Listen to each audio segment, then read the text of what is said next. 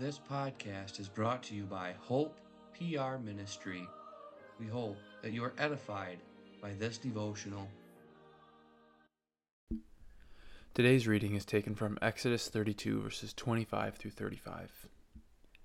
And when Moses saw that the people were naked, for Aaron had made them naked unto their shame among their enemies.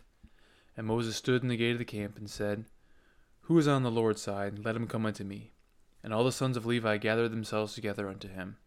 And he said unto them, Thus saith the Lord God of Israel, Put every man his sword by his side, and go in and out from the gate to gate throughout the camp, and slay every man his brother, and every man his companion, and every man his neighbor. And the children of Levi did, according to the word of Moses, and there fell of the people that day about 3,000 men. For Moses had said, Consecrate yourselves to this today to the Lord, even every man upon his son, and upon his brother, that he may bestow upon you a blessing this day. And it came to pass on the morrow that Moses said unto the people, Ye have sinned a great sin. And now I go up unto the Lord, peradventure I shall make an atonement for your sin.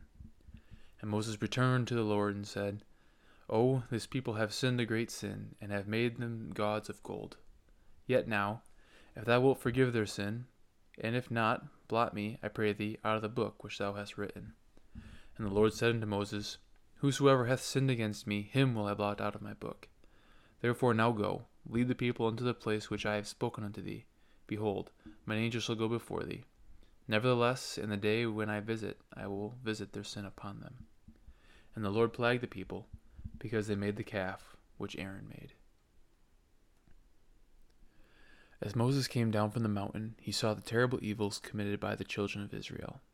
He broke the law as a sign of God's law being broken. He took the golden calf and ground it up and made the people drink the bitter mixture it made. But he was not done. He had to rid the church of those who did not belong. He made the cry, Who is on the Lord's side? Would we answer that call? Would we be ready to defend the faith even among those whom we know well? Or would we want to continue in the sins that please our flesh? Are you on the Lord's side? If you are, take up the word and fight for his honor and glory. Now the psalm choir will sing Psalter number 50.